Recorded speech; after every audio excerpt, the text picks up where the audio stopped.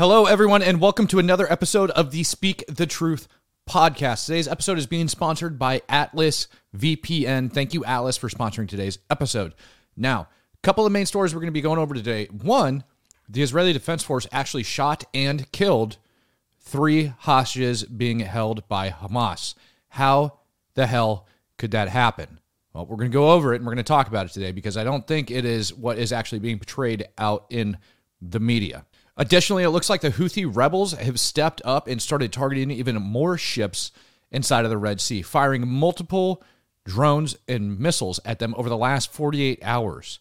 They actually struck 2 of the ships, causing massive fires.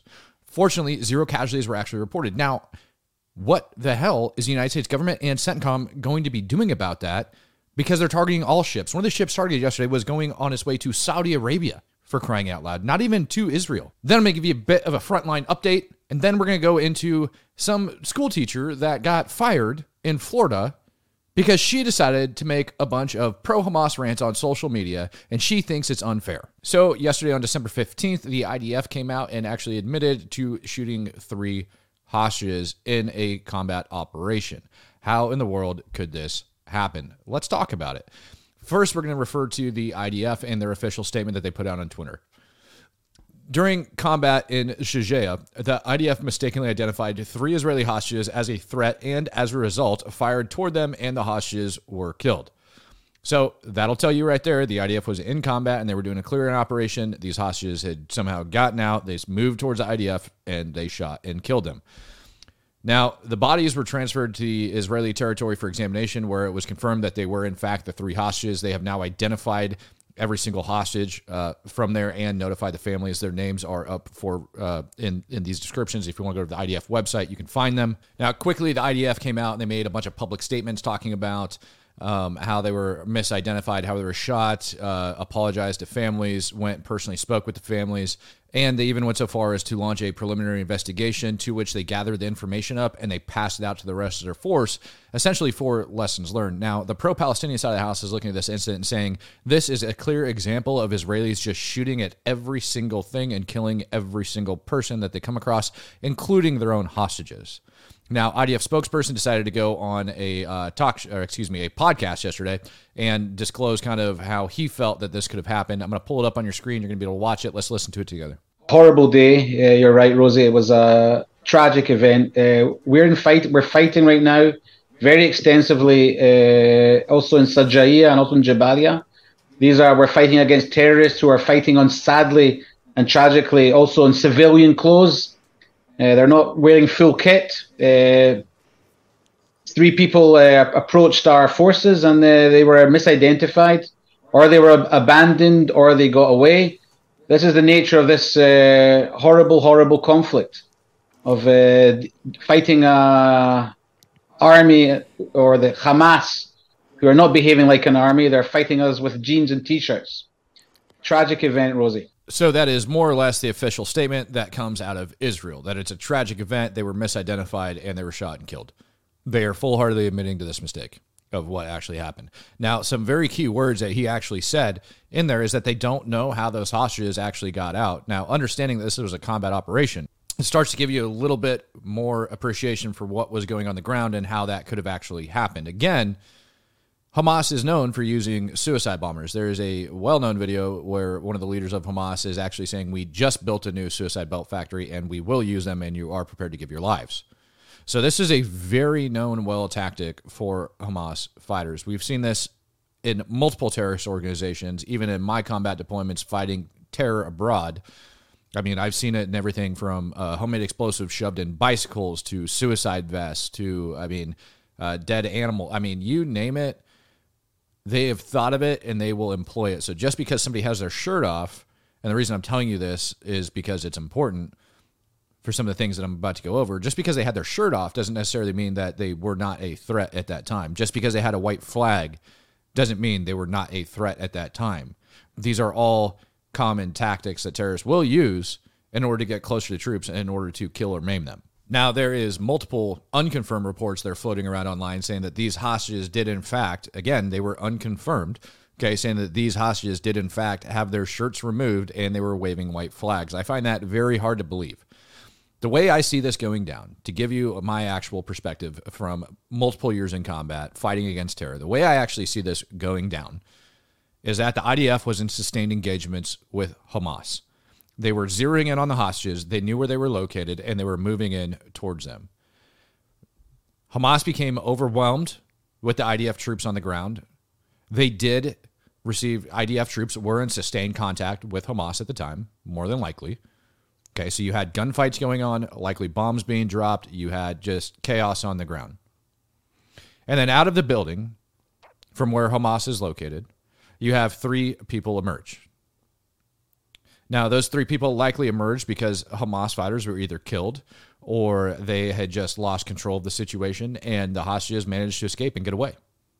And the safest place for those hostages to go, in their mind, is towards the IDF. But what they don't take into account of is how the IDF is actually feeling at the time, because they're in sustained contact. They move out of the buildings and start moving towards IDF troops. Now, do I really think that they had the ability to grab a white flag? No, I don't.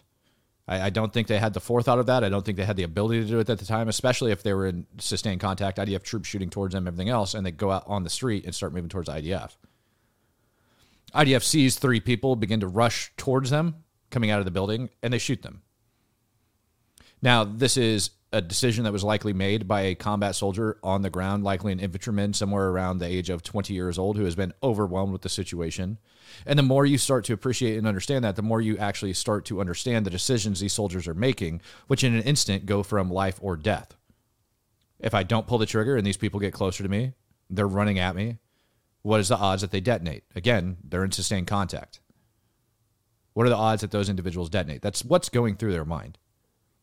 Not shooting indiscriminately, not targeting anything that runs, but people that are moving towards them. It's not a rational thing that most combatants would do, is run towards, because, again, in the eyes of these Israelis, they've got Hamas terrorists inside of a building. They're shooting at them to stay in contact, and now you have people running towards them. That's not a normal reaction. So when they see that, they think in their mind, this is what's happening. And for the protection of them and their friends, they open fire. Now, with that being said, that soldier that actually pulled that trigger is going to be living that moment over and over again for the rest of their lives. It's in no way do I think that that soldier is happy about what took place. And if anything, is just pissed off at the situation as a whole. Nonetheless, I think it's important to show you guys this next video, because it does lend some credence to how a lot of the hostages might or might not be feeling.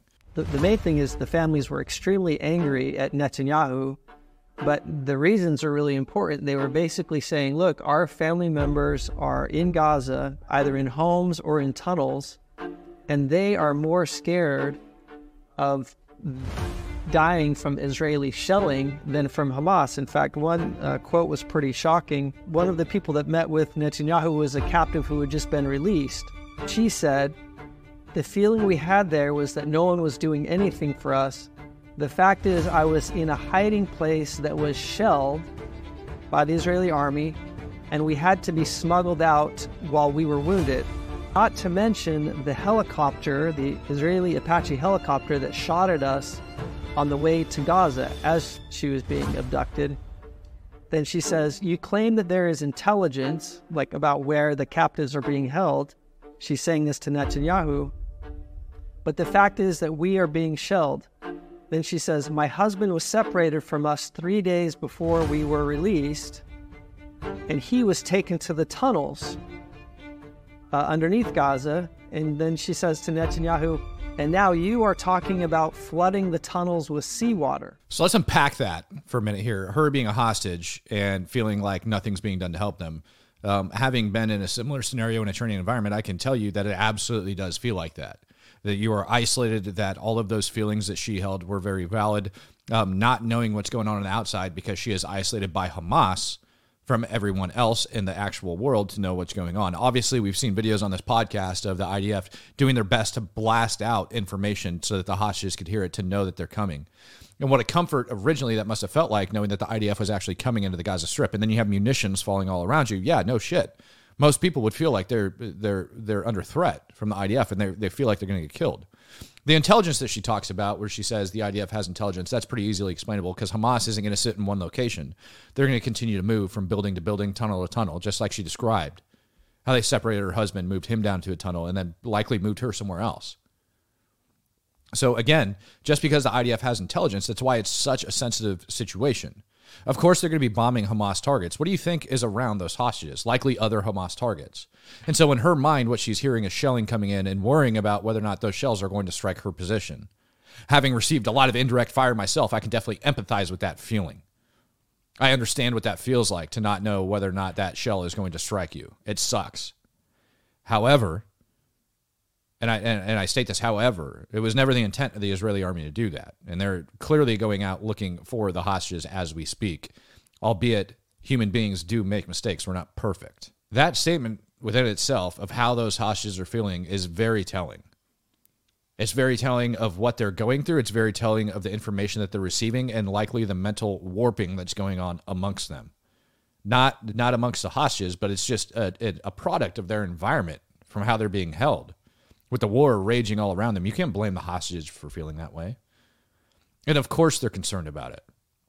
I would be concerned about it. Anybody with a reasonable mind would be concerned about it. But one thing is absolutely for certain is that if Hamas holds on to these hostages long enough, they're all going to die. As a matter of fact, they did release a video that I won't even entertain in playing because it's so damn graphic that essentially shows a countdown clock threatening every Israeli that has hostages currently in their possession. There's lots of videos that have been circulating that show Hamas executing hostages. Hamas themselves, one of their spokespersons, had said it doesn't matter how many they have, and he doesn't even know how many they have alive. So IDF needs to get a hold of them, and unfortunately they're conducting war.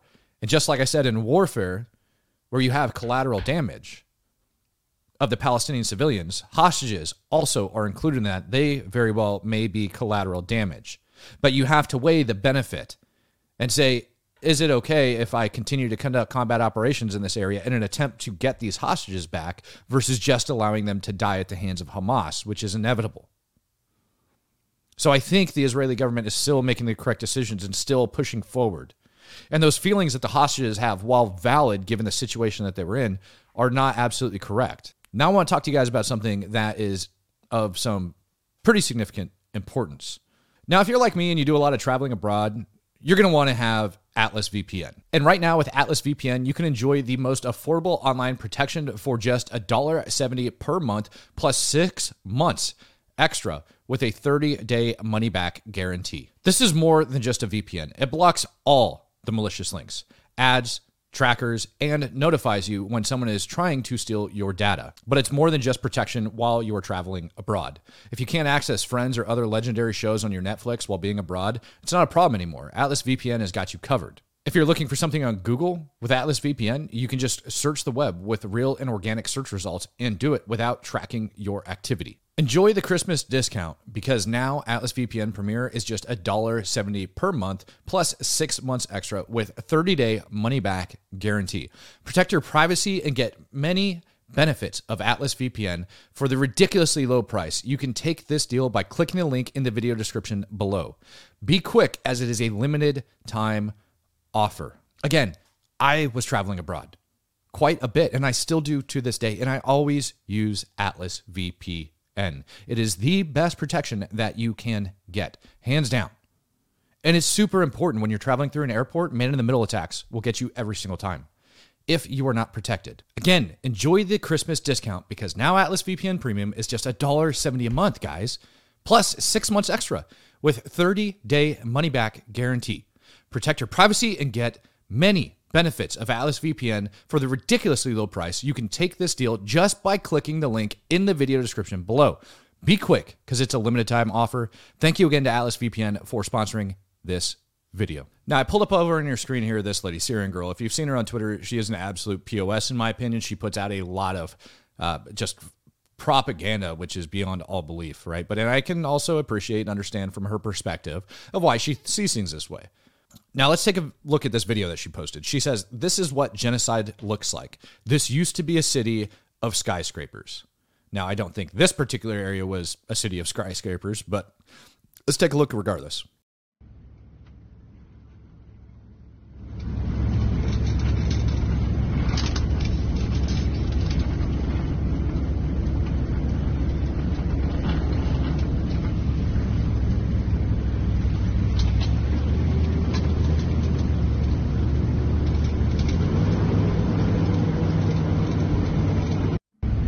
Now, I will tell you from my personal experience of combat, especially when I was fighting against ISIS, I wish I could take those videos and show them up here on your screen. Unfortunately, I'm not allowed to. Okay. However, I promise you, the terrain in which we were fighting ISIS looked very similar to that. And it wasn't because we indiscriminately carpet bombed the area. I walked through that place and I remember the thoughts in my head of being like, Jesus, this looks like pictures of Hiroshima and Nagasaki. Like everything is just leveled. It looks like hell on earth. But also I know a lot of those airstrikes that were called in, not even a lot, all of the airstrikes that were called in were against legitimate military targets. And again, it happened to level every single structure in the area that I was operating in. Every single structure looked exactly like that. Why do I bring that up? Why do I tell you that? Because when you see videos like this, it's really easy to look at and assume that the IDF is carpet bombing things, when in fact, in reality, a lot of those buildings, a lot of that terrain was being used by Hamas fighters. Guys, it's not like this is an isolated incident. I just told you about the United States government doing this stuff. I was working for the United States government, and we did this when we were in active combat, not committing genocide, actually fighting enemy combatants. I can pull up videos from Ukraine and show you how structures look exactly the same way. A lot of you guys have followed this channel for a while. You know, over in Ukraine, particularly in a lot of the smaller villages, they get leveled like this. Nobody's carpet bombing the area. They're all legitimate military targets that are being called in, and civilian structures do get damaged. It is a byproduct of war, and people that don't understand war would like to continue to tell you that it's genocide, and it's simply not true. So with that being said, let's take a look at what some of the combat fighting actually does look like that the IDF is going through.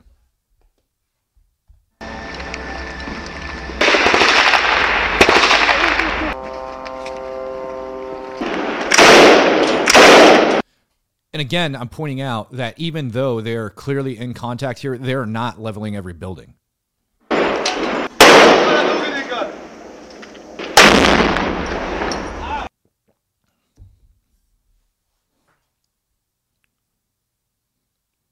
It's an MLRS. Yo, jest chłopaki? Kevin.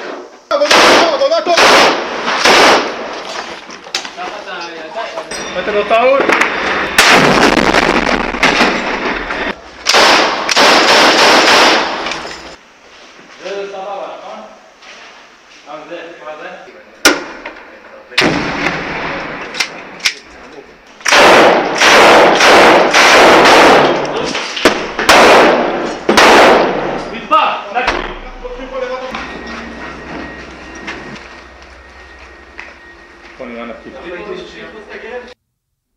Guys, war's chaotic.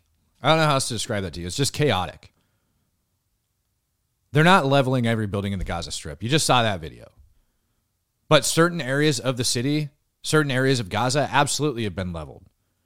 And they get leveled because of enemy contact. They get leveled because of the amount of fighting that's taking place. It's ridiculous to state anything otherwise. Now let's go over and let's talk about the Houthis for a minute and what actually has been transpiring over the last 24-ish hours. Okay? U.S. CENTCOM released a statement that describes 3 different ships being targeted by Houthi rebels. One ship had 0 munitions at it. 2 ships actually had drone shot at it. Both ships that had munitions shot at it actually got hit and caught fire. Now, there was no casualties reported. However, this has been an ongoing issue, and it looks like it's actually getting worse. Here's a statement released by U.S. CENTCOM. Describes it in detail. Here's another statement being released by U.S. CENTCOM, again, dealing with Houthi rebels coming out of Yemen. This one's today. The one before it was from yesterday. Those 2 ships from yesterday, or excuse me, those 3 ships from yesterday were all traveling in international waters. Houthi rebels end up calling the first ship and letting them know that they're going to get targeted if they don't change their course of action, so they're forced to change their course. 2 other ships end up actually getting targeted and struck. Now, this is a big issue. It's a big issue that nobody wants to talk about. And when I see other people reporting on this, they talk about the Houthi rebels like they're nobody. Guys, they shot a ballistic missile into outer space in an attempt to target Israel.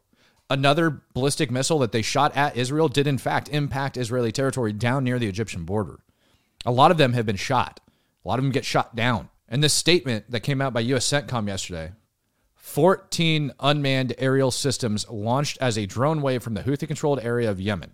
The UAS were assessed to be one-way attack drones and were shot down with no damage to ships in the area, reporting injuries. So 0 injuries being reported. But 14 different attack drones shot yesterday out of Yemen It's ships traveling in international waters. Do yourself a favor, go over and look. People want to know, why the hell is the United States government not doing anything about this? I've showed you before on this podcast that we have a U.S. military installation less than 100 miles from Houthi territory. And yet the United States government has yet to do a damn thing about this. Over in Iraq and over in Syria, U.S. forces have been targeted over 100 times since the start of this conflict. And who is behind all of it? Iran. Iran's behind every single bit of this, and yet nothing's been done towards them. Yeah, a couple airstrikes have been called in over in Syria against some of their munitions depots. But as a whole, we haven't really done shit since Soleimani got schwacked years ago. And I think the United States people are a little bit fed up with it, and it's time that we actually answer this crap back. No, I'm not talking about getting drugged into another war, but a statement, a frickin' action that shows the Iranian government that we're not going to put up with this crap anymore. Lastly, I want to bring up this because it's floating around quite a bit and it's just driving me insane. Here we go with CNN again. Palestinian student was expelled from a Florida high school after his mother made pro-Palestinian posts on social media.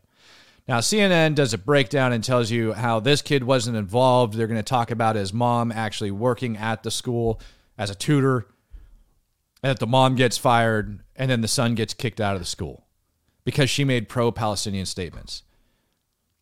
Even in the school's own statement, they said they considered, I can't even pronounce her name, Al-Masri's social media post to be hateful and incendiary. Hateful and incendiary. We viewed some of the individual's posts, including, for example, an image of a soldier pointing a machine gun at an infant inside of an incubator, and an image with commentary suggesting that some wanted to roast babies in an oven. All crap that this lady that worked for the school put on social media, on her Instagram account. I tried to find her Instagram account, couldn't find it. Don't know if it got yanked down, don't know what happened. If you have it, by all means, please share it. Put it in the freaking descriptions below. Freaking hit me up on IG. Let me know. Anyways, I had to dig a little bit deeper because this CNN article was clearly a little bit off. Now, I did dig in a little bit deeper. Turns out this is a private school. This is not a public institution. It's a private school. You can go over to their website. You can check it out. It's a private school all the way down in Florida. Private school. And this lady that works for the school absolutely signed documents and paperwork saying she can't do crap like this. And she did it. So, of course, she gets let go. But the question really is how inflammatory was it? So I found this other article by the Daily Express.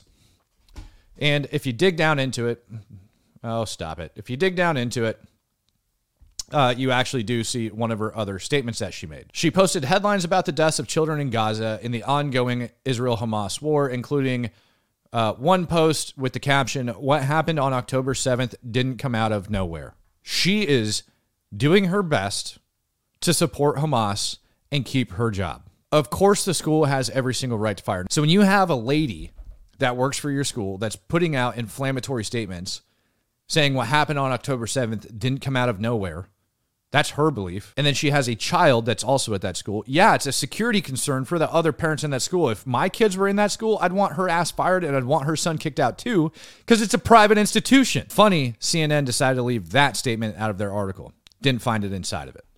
Now, taking a look over what ISW has for us for your Israeli frontline update, Iran-backed fighters, including Lebanese Hezbollah, conducted 11 attacks from southern Lebanon into Israel. 11 along the border. And like I told you guys, if you remember, keep in mind, along that northern border, January 4th is the rumored date that Israel is going to target Hezbollah inside of Lebanon. They're actually going to attack. That's what the rumor on this route is, that the Israeli Defense Force is going to attack Hezbollah inside of Iran. Hezbollah has rumored to be around 150,000 fighters. I don't think they have 150,000 on the border, but they definitely have over 100,000 in that near area. They pretty much control that country. They have more fighters in Hezbollah than the Lebanese military has, which is right around 60,000. That is going to be a big deal when it pops off. Al-Quds over in Jenin continue to launch more attacks. IDF knocked out a headquarters over in the Gaza Strip. Looking down at the actual map of Gaza itself, we can see that not a lot of territorial gains have been made or switched over, but you can clearly see the IDF is closing in and encircling Gaza City. They're about to touch tips over here along the eastern front, completely encircling Gaza City itself. Down in the south, they continue to have heavy battles in Khan Yunis. No real territorial changes have been made down there. Let's take a closer look. Again, if we zoom in on Khan Yunis, you can see not a lot of significant territorial gains have been made, and heavy fighting has been taking place in the center of the city.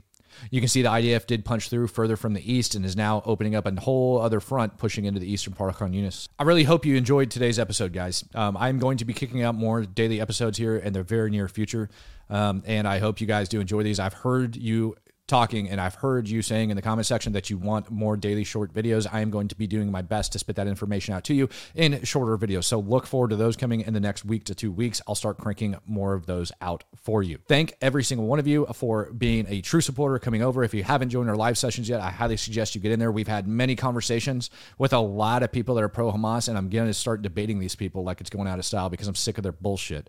Another thing that's in the future coming up for you is a Matt's Rants compilation video. I know a lot of you guys have been asking for those. I'm going to kick you out some Matt Rant compilation videos.